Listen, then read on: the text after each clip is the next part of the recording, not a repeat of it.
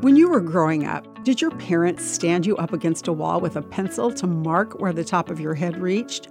It's exciting to see growth. I'm Bonnie Sala with Reset. Growth is impatiently desired in the young, but we don't think too much about growth once we reach a certain age, other than when our pant sizes go up. God wants us to be growing forever. It's not His will that we remain the same person we were 20 years ago or even 5 years ago. Spiritually, you can never stay the same. There's no holding pattern in God, says Pastor Jim Cymbala. God invites and instructs us to ask Him for growth, change, and blessing in our lives. He promises all that we need, but we seem to forget to ask Him for it.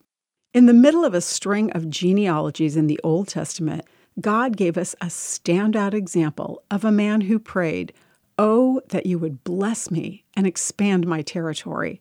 He wanted growth in his life, and Scripture says that God granted him his request. Growing, you think? I can hardly hold steady with everything pressing me. Yes, Satan keeps unrelenting pressure on Jesus followers to stunt our growth. Cymbala points out that God sees us struggling and wants us to ask and believe. Ephesians reminds us of God's glorious, unlimited resources from which He empowers us with inner strength so that our roots will grow down in God's love.